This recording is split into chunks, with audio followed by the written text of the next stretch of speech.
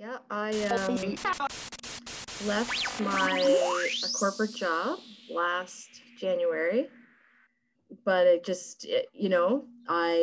always had an entrepreneurial bent. My dad's an entrepreneur, had a marketing company for years and years. Always, anything I've ever tried or done, I've tried to start a little business from it. All right, welcome everybody to Equality Podcast, Season 1, Episode 8. Are we on Episode 8 already? Episode 8. Are we on Episode 8 already? Episode 8. Are we on Episode 8 already? With guest Angela Penton. We're so happy to have Angela with us today. Angela is the process detective, owner of Open Field Process Improvement from Halifax, Nova Scotia. Her mission is to help build systems that work for people. Angela, welcome to the podcast.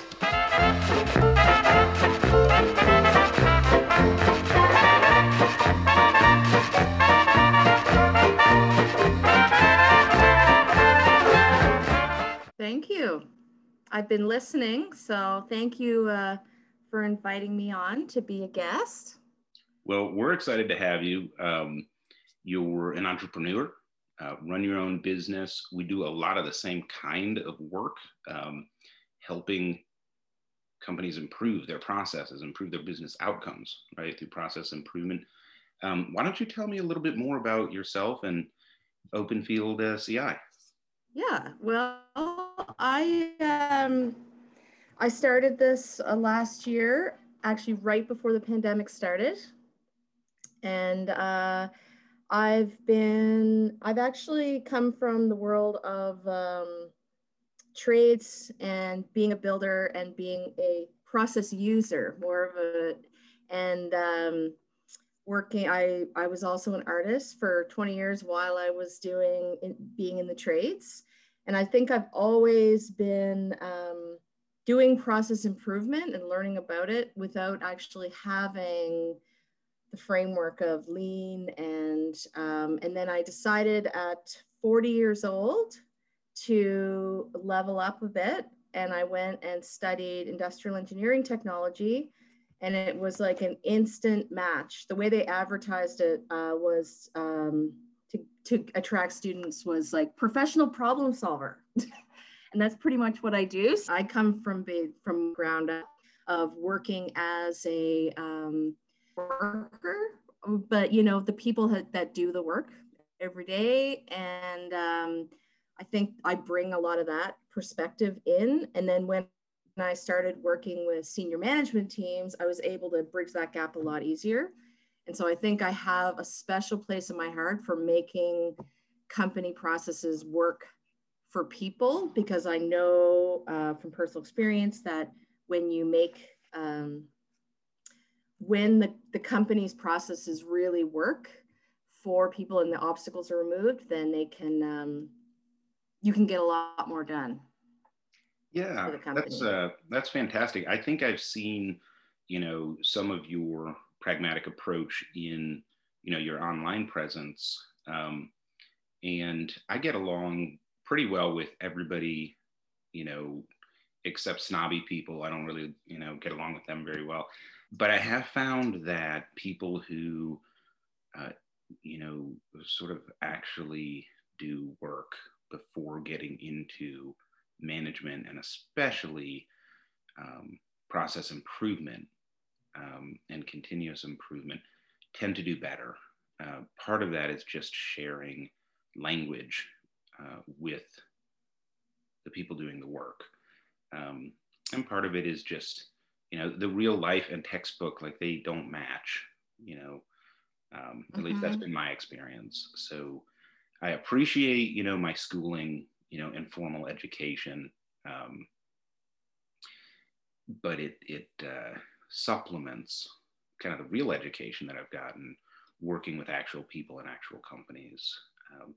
And ironically, I think the one topic that I had one class in grad school, and it was a good class, but it was too theoretical, on leadership. That's the difference maker, especially nowadays when you can get so many answers on Google. but can you persuade others to improve for the better? So I don't know, hopefully the education system is evolving and we'll kind of catch up with that, but that's just my experience. And I think it's, I think we're starting to move past the idea of, you know, we're moving past the kind of class system when it comes to who does what kind of work, you know, like the white collar versus the, versus trades. It's not versus, you know, but that perception, I think people, the trades, and when I say trades, I also mean, you know, technicians, people that fix equipment, people that are assembly line workers. Like there's starting to be an elevation of like how important these people are to business, and that it's not really acceptable anymore to to people if you want to keep good people. It's not really acceptable anymore to because it's easy for people to find other jobs, you know, once they get their skills. But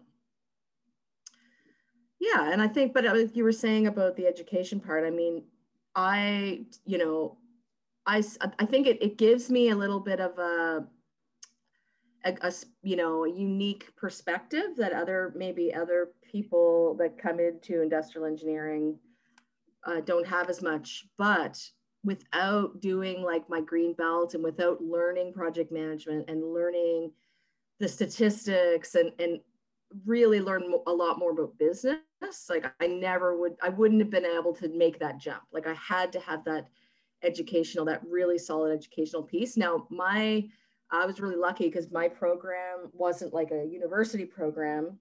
So it was like industrial engineering technology.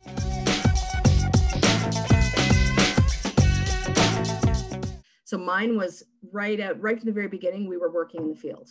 So we were working and doing projects in the field at the exact same time as doing our exams and studying statistics and everything like that.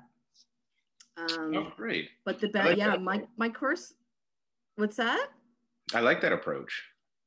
It was like an apprenticeship almost, right? Yeah, and some of the places I worked, we would do like a few months. So I was like doing contract work right from the very beginning, and getting a chance to work with different types of companies. Some were manufacturing. I worked for a healthcare company. I worked for an airplane part manufacturer, a box printer. So it was really great to get that different experience. But yeah, the education piece, essential. Well, thanks for telling our listeners a little bit about yourself. And we're thrilled to have you on today. And my understanding is you'd like to talk about something that's near and dear to my heart, which is why it's so important to go to where the work is being done to solve real business problems. So tell me a little bit more about that. So that is something that,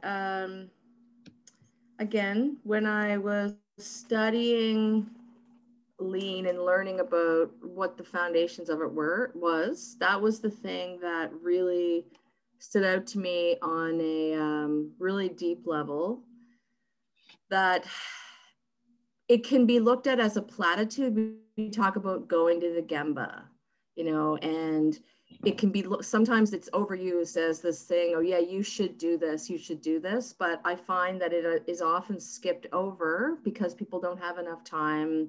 They think they don't have time. They don't want to actually see the problems, or they want to, they're really operating from a place of assumptions that their data is telling them a certain thing, or the things that used to work a certain way 5 years ago, or they've got SOPs written about how the process works, and they make major strategic decisions based on things that aren't actually happening.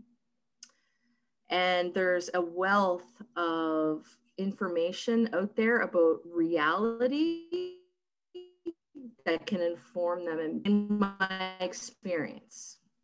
So one of the things that I really tried to think about when I got the invite from you guys was, have I ever been able to really solve a problem for a company have I ever actually been able to really move forward on a project and get results without doing a lot of work in the field and going to the people that do the process. And so I really tried to think like, and I don't think there's any project I've worked on where I didn't need to go out and get information past the original information I was given.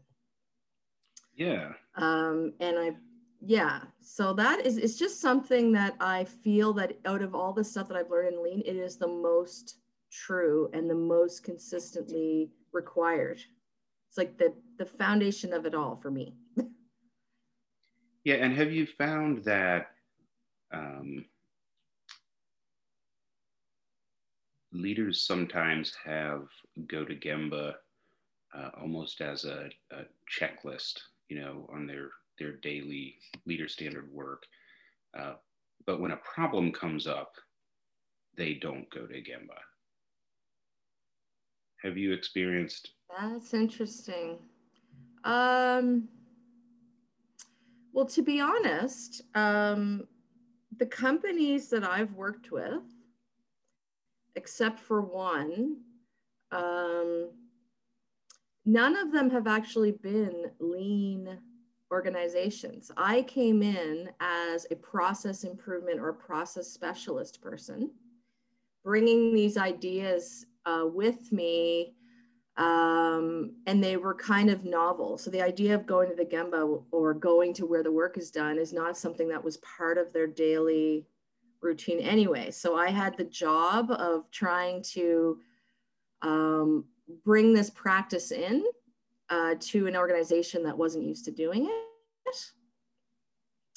And so I would say that they weren't necessarily practicing going to the Gemba as a regular thing, but that the reasons they weren't going were more about an assumption that the people that were out there doing the work just didn't know better. Like they just didn't have the full picture of what the business needed. So involving them just took too much time because you'd have to explain things. And then as that happened, you could see the disconnect between and the divergence of like what was actually happening in the business versus what the leaders were trying to make happen. Yeah, interesting. So does that make sense? It does make sense. And I like that you brought up, you know, a lot of your clients not being lean companies. That's certainly true on my end. And in fact, I would say that my broad experience is that lean has a bit of a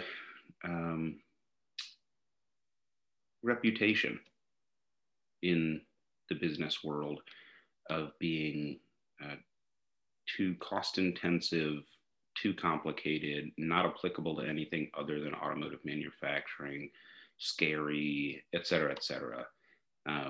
So I intentionally don't market, you know, my services as lean, but instead focus on operational excellence. I can help you make your business better. Now, all the tools that I'm using came from lean or Six Sigma, if we're talking about the project management side and statistical analysis. But that's a real thing where people can be turned off, you know, and we did it to ourselves really, because I mean, if you have to speak Japanese to make your business better, come on. I mean, really? Even go to Gemba. Why do we say that? Yeah. Oh, that's one of the first thing I learned was when I started going out in the field and talking to technicians and talking to, I remember one of the first big independent projects I had as a contractor after school, you know, and I went out and I was so fresh and excited, and I was like going in and talking about the DMAIC process and trying to do presentations on I was such a little purist and like just so not recognizing how foreign it was to people. And then and so I just, over time, I've just stopped using any lean. I don't say Gemba. I have said it for a few people because when they start asking questions, when they start being interested in why do you go out and get, because I kept saying, well, I'm going to go out and do some field work and come back. And luckily I've had some super supportive people on my teams that have been like, they've seen the results, so they're open to it. And they're like, how do you do that? So then I'll start telling them, well, this is the origin. This is where I learned. It's, in lean, it's called going to the Gemba, and then this is why, this is what it means. And then it generates a little bit of interest that there's something backing me up. It's not just my crazy brain. It's like, it's been done, it's not something new, but something natural to me to do. But no, I think, and I think I've never been a purist at anything. I'm kind of like, I've gotten a lot of flack on my LinkedIn content. You're talking about my social media, because I'm one of those people who uses the tools sometimes willy-nilly. I do DMAIC and lean, and whatever situation is arising, I try to think of whatever way that audience, I can relate to them and help them get over to the next level. And sometimes that has, it doesn't have a lean name. It's like something that I've combined, spaghetti maps with time studies and, whatever it needs. Because if I only have like a couple days to get data, then you got to get creative. And because I haven't worked for an organization that was already completely like had a lean foundation, and I was not in a position I didn't have the position of influence to go in and say, we're going to make this a lean company. And the leadership was just like, yeah, whatever, just remove this obstacle now. Which is fine. I mean, that's their objective, right? That's what I'm there to do, to make things happen. But I've found it more difficult to work with self-proclaimed lean companies, to be honest with you, partly because they're frequently not very good at it, and everybody is a little too over-educated and under-practiced. But good. So we're talking about the importance of going to Gemba and, specifically dealing with, leadership in the company, like before you make a decision, right? And you mentioned that, well, a lot of leaders make assumptions about their problems without going to see for themselves. Tell me a little bit more about that and your experience with that. Yeah, so there's a couple different takes. I think there's one of them is how the leaders of the company experience the symptoms of the problem, and they're seeing it from maybe like an executive summary part, or they see it because they're involved with other things. It's not, it's not necessarily because they don't want to, but I was in a position once where the request for the contract was to make their people work faster, because the way they were experiencing it and seeing it, they literally had a perch where like the owner would like walk up above the work area and see everything. And he saw people redoing things, standing around. There's a lot of standing around that is because, as you know, because there's a piece of equipment not available, because there's a problem or machine they're trying to jerry rig, because there's some kind of issue, because they've got too many people in one area and not enough people in another area, right? Yeah, and so they didn't have the reason. Yeah, I'm going to go off on a tangent on that one a little bit. Leadership conflating the problem and the solution. So I run into this all the time where I'll hear, we just need our people to work faster, or even we need less waste.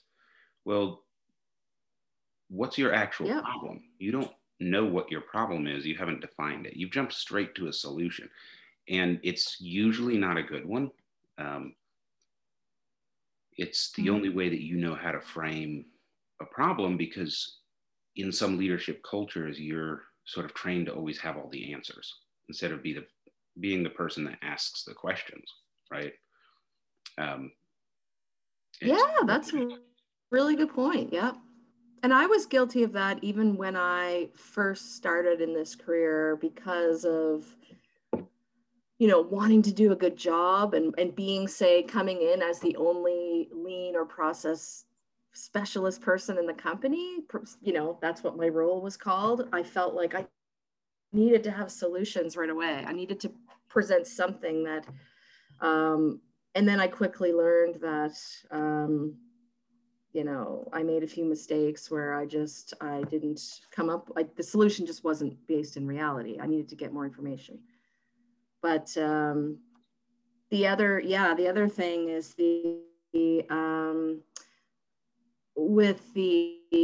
so people wanting them to work faster. And I think another thing that's happening, and maybe you've experienced this too, is that companies are becoming more data driven. And so they're getting more and more data, and they aren't really understanding what the data is telling them. So they're getting a report that filters through various biases, like the finance department gives them one, and sales department gives them another, and they're left with this big pile of data, and they're making major strategic decisions on this data that looks pretty, and it's in a pie chart, so it must be true. And they're not actually seeing the context behind their numbers. They're not seeing the real context of it's not really telling them the problem. It's telling them the symptom again. And so people say, well, so they're not looking at, is this data real? Is this data actually telling us something? They make an assumption that the data is real. So they pass down yet another a solution that we're going to do this new system. Or like, say, for instance, I was just on like a big ERP transition. So change the ERP system, massive decision for the company, massive change. And a lot of things happened based on an assumption of what the processes were. So this is basically how we do it in the company. And everybody at every single branch was actually doing it differently. So you come in with a standardized system and lay down a completely standardized system on top of a completely unstandardized process. Yeah. So that's another thing of not going to the Gemba to actually validate what's happening. Yeah, very common. My grandfather was an engineer,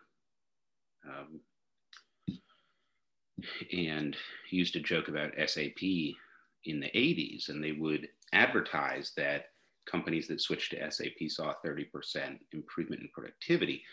And he said that was true, but the reason that they saw the improvement was not because they were using SAP, it's because they had to standardize before they could use software. And he always got a good belly laugh out of that one. Yes. So here I am, 20 years later, getting my master's degree and taking a course on ERP implementation. And, the class starts out with only 7% of implementations will succeed. And the rest of the class was just a commentary on like that opening paragraph, right? And that's the biggest thing is just that companies and the people that make up companies are trying to win every day, and they're doing kind of whatever it takes. And there's no margin in the business to absorb stopping the workflow if things aren't right. And, workarounds become almost mandatory at that point. And so the company itself is introducing the special cause of variance if we're approaching it from a statistical sort of standpoint. And we end up being not our own worst enemies, but certainly not our own best friends. And in my experience, training people to take a step back and not do that is pretty challenging. Yeah. It's funny you talk about the workarounds because, like, in my experience, and I know this is another kind of platitude, but I do see it as true in most circumstances, is that the people out there closest to the customer that have that clock on them that are producing stuff, they actually come into work wanting to do the right thing and wanting to get their work done to a high level of quality. And it's a shame when when they have system obstacles every day that they need to make hurdles over, or equipment that is just old. They don't have a preventative maintenance system. They're dealing with real tangible obstacles in their day-to-day work that are preventing them from reaching these higher goals that the company needs to meet. And the workarounds that people come up with are genius. Like sometimes not like the safest thing, but things, but the way that they will do whatever they need to do to serve their customer, and the way they'll bend the rules, and the way all the little secret processes that exist in a company to make it run every day. It's work. People are proud of them. People are like, look at this friggin' thing that I built with my bare hands to make this changeover work way faster. I know we need this other piece. I'm just, giving a basic generalization of some stuff I've seen. But they're genius. And I actually, I actually sometimes have found things that I've, actually helped implement at other branches or other places, because it's like, that's a great workaround, especially when you're dealing with software that's like rigid, like you can't bend the rules of the software. So they find ways around it, with individual customers. But the only problem is that it's not the only problem, but leaders don't know the level of secret processes, I'll call them, that are in their company. And so when they do need to standardize because they're trying to scale something and they don't know about these things, they might look at it as a lack of compliance. They're not seeing the intelligence and the creativity that could be harnessed to actually, because people will, before they jerry rig something, they will often complain, or they will try to bring up with their supervisor. They'll talk about it with each other. Like, God, this is so annoying. This thing keeps happening. Or this piece of software, like every time, if we just had some Wi-Fi boosters in here, we'd be able to use our tablets to do this instead of having to go over to the computer. Wouldn't that be awesome? And then someone from the IT department is like, no, sorry, not in the budget. So they just say, well, okay, that's when you hear stuff like, that's not my job, above my pay grade. When you start hearing stuff like that, it's because people have complained. They've got the ideas, they know the problem. It doesn't get fixed, so they continue on with their jerry rigging. Yeah. Ingeniously. And eventually the workarounds become the process. I worked with one company, and they had spent millions of dollars on a tier 1 ERP. And this thing could do everything. And if you want to know how to use it, all you have to do is Google. There's YouTube videos, whatever. It's a common, world-class ERP. And this particular facility did about 200 trailers a day, inbound and outbound, maybe more. And they were using a spreadsheet to track the trailers in and out of the building, which really got me scratching my head, because that's what an ERP is supposed to do. Like, that's its main job. That's what you paid for. Yeah.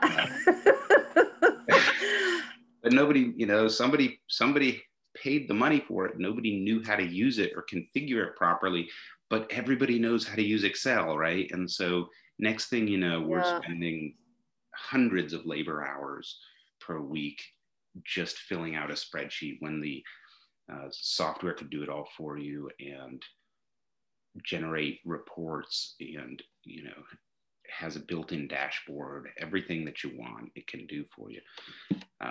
And they were basically just using it for inventory management, and the rest of it was manual.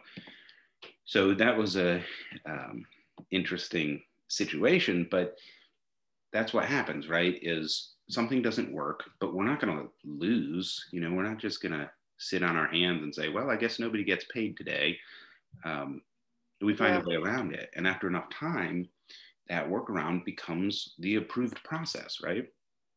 And I think that ties back in to what you were saying earlier, which was a really good observation.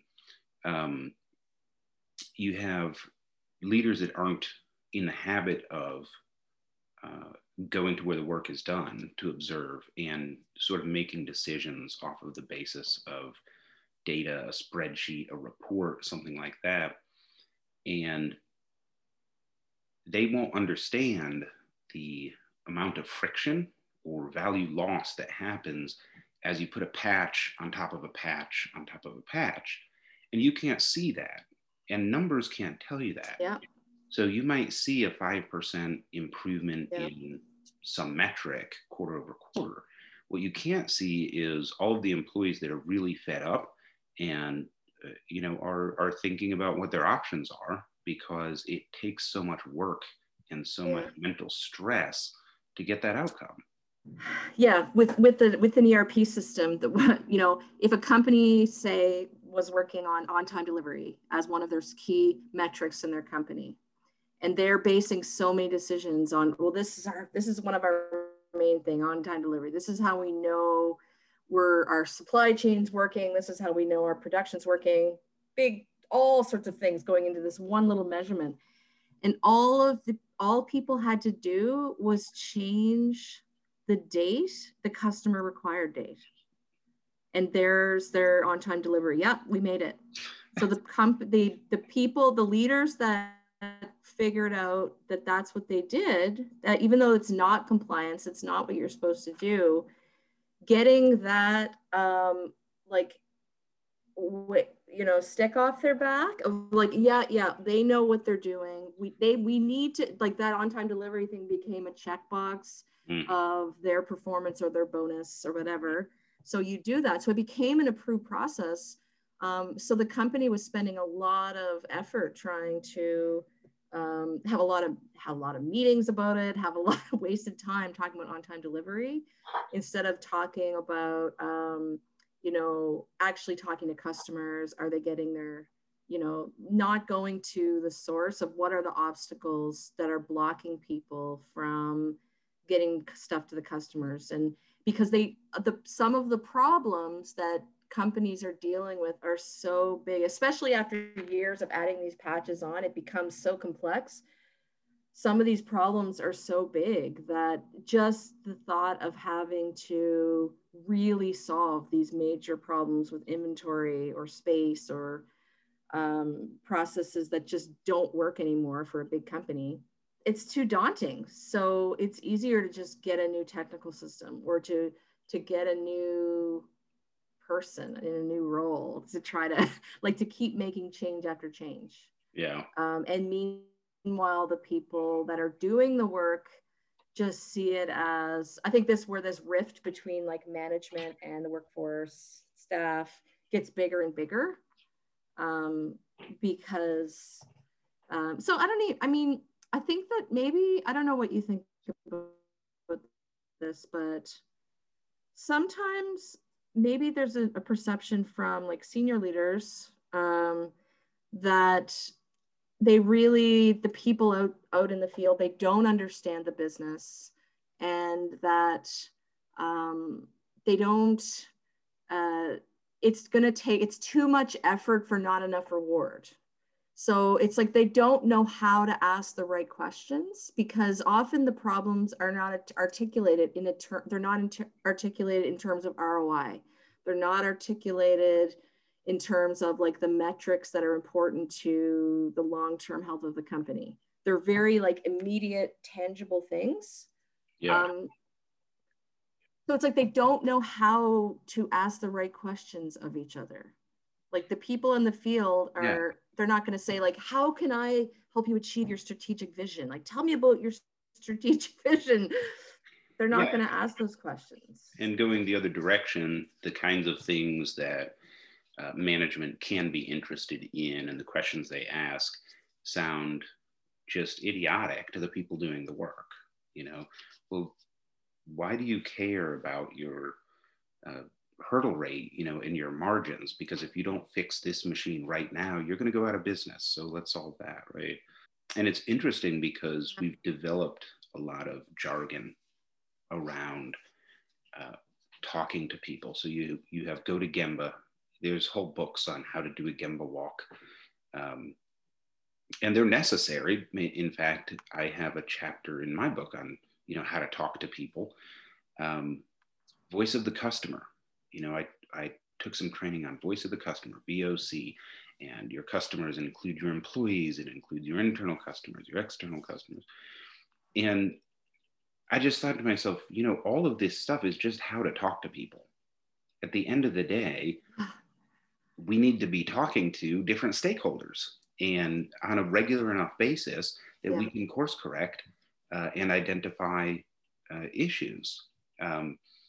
So a lot of what I do is work with management to help people be more human. The engineering side of what I do is in my mind, is a very small part of helping businesses succeed. You know, having an employee suggestion board is completely meaningless if you don't use it to communicate with your employees. Same thing with some voice of the customer program. And I worked for a company where we would get a VOC score once a quarter. We didn't know what it meant, who was talking to whom, what the issues were. We got a 3.5. Well, what does that mean? Because it was a survey that was sent out by the sales and marketing department to different representatives of different accounts. And they would, you know, on a scale of 1 to 10, are you likely to recommend our company to a friend or coworker? You know, that sort of thing. So they didn't understand what VOC, you know, really should be. But all it is talking to people and having, you know, the approachability and humility to listen to another person's perspective. You know, it's not the end of the world. We hope that they disagree with me and with everyone else, because if we all agreed, we'd all be communists, right? That's funny. Jake and I joke about how much Americans hate communists. He can put something there, especially on Independence Day. I think I feel really privileged to be, I find that a lot of my role is to become a liaison between different groups and between senior, like, so vertical and horizontal liaison, communication liaison, where that's why I say, when people kept asking me when I first started my business, well, what do you do? What do you do? It's hard to describe without sounding really technical. That's where I said process detective, because I really just go and try, I just keep asking questions and I keep trying to investigate what's actually going on until we have that aha moment, till we break down that assumption, and then two different groups all of a sudden are like, oh, okay, that's what's happening. So they're not lazy, or they're not like just assholes trying to make us do stupid things, new things every month. And when they actually come up, and I mean, I love even working across groups that are like, say, IT department and supply chain department, or operations and IT is like one of my favorite intersections, because I love like making that language make sense to each other. But that it really, my job more and more comes down to communication. And I'm getting out of practice with statistics, honestly, because I try to like keep on top of like that part of the business, but that's not often what I end up asking to do. So much of it, if my job ends up coming down to overcoming assumptions. So they tell me the statistic that they're looking for, and I'm not in my role as a lean practitioner, I find, and maybe it's because I'm working with smaller companies, but I find that I'm not just purely going out there and making a metric, like increasing metrics. Like I'm capable of doing that, but the only way that happens is first by like getting the buy-in, finding out what their real obstacles are, and finding out what is a good day to them. Like what does that metric even mean? Sometimes it's even replacing metrics. So you have this company metric. Okay, now let's make up our own metrics that will feed into that are actually meaningful to like how many times can you get how many times is information coming from the salespeople that's incomplete, where the production people have to go back and ask more questions and they have to go back to the customer? How many defects are caused by communication breakdowns because they just don't have the right information, or there was a mistake in the inventory was labeled wrong on the shelf? Things like really tangible things, those all add up, but those metrics aren't, those metrics help the day-to-day flow work, and you have to just find ways to make those feed into a larger metric that's important to an executive metric, say, I'll call it. Sure, yeah. And I'm not sure if it's even needed to bridge. It's not even, I don't even know if you can get to the point where you can have the same metric. And that's an ideal situation, but you often don't have time. In my position, I might not have the leeway to do that. I'm in there temporarily. My fastest way that I have found to make things better for a company is to go right to the source, especially if I'm going into a situation where, I mean, I have a lot of technical know-how. I'm really comfortable in shops and machines and everything, but obviously I don't know their process. I don't know every production and installation process out there. So the fastest way that I've always been able to work is to ask the people that do the work, and they will educate me very quickly. Yeah. Well, I don't know how else to do it. Yeah, it's very efficient, but there's more to it than that. So when I'm talking with Jake, sometimes we will talk about, the most selfish sociopath in the world. Like, what would they do, right? And what's hilarious is most of the time they will do the best thing, because even though they are a selfish sociopath, they still want to win, right? So treating your employees with respect, for example, you might hate people, you might be an evil person, but you're going to treat your people with respect so that they stay and produce, and happy cows produce more milk and all of that stuff, right? And so I think that even a sociopath would go to where the work is done and ask questions as the most efficient way of getting at usable facts. But if you are not an evil sociopath, there's an added benefit, which is you're forming relationships with the people that are putting bread on your table every night, right? Yeah, so there's a lot of talk, especially in, bigger companies, about how to prevent turnover. There's an ulterior motive, we'll say, but whatever works, right? Yeah. But it's, people shouldn't be surprised at all or nervous to see the owner of the company or senior managers coming in. It shouldn't be like, oh, so-and-so's here. Okay, put everything, it shouldn't be this big thing. It should be a normal occurrence. And I think that with companies that do Gemba walks, like that's it, but you still have the senior team coming around. And but one of the simplest questions, just asking, of course, there's the obligatory, how's your day going? What's up? How are you doing? How's the kids? Blah, blah, blah. But really just, what's bugging you today? Or what is the problem this week? And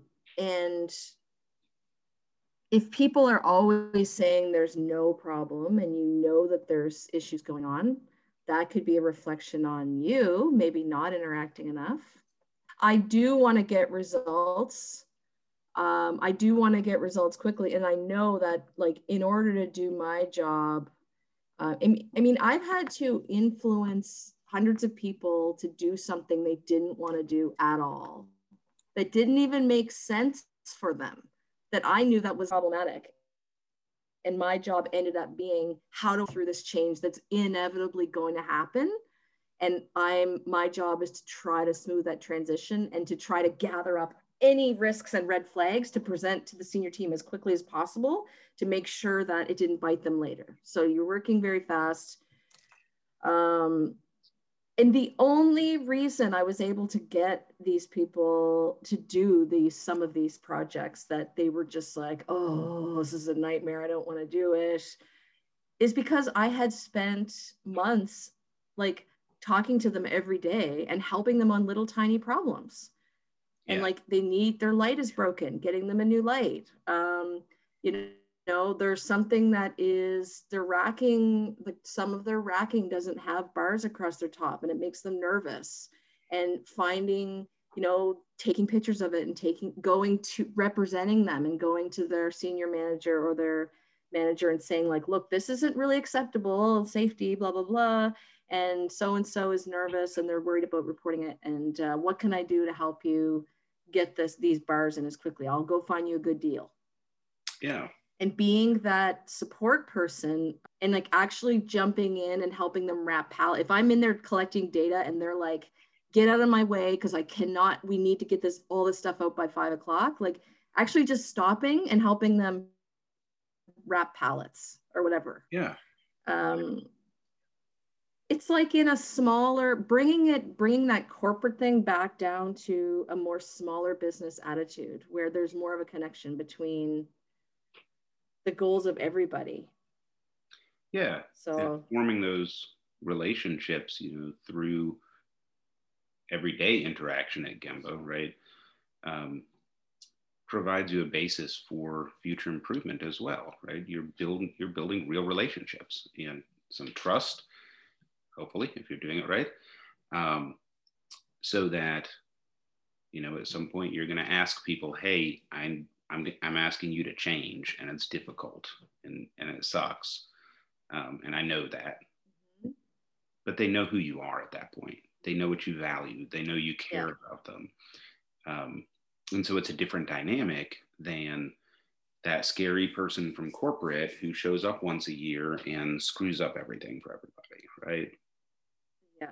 Yeah. One of the lines I find that actually has helped, and it's true, it's what I do, but what I'll say to people if they're really upset about this happening and they start, you know, getting upset with me like I am someone that's trying to ruin their day, is basically like, this is going to happen.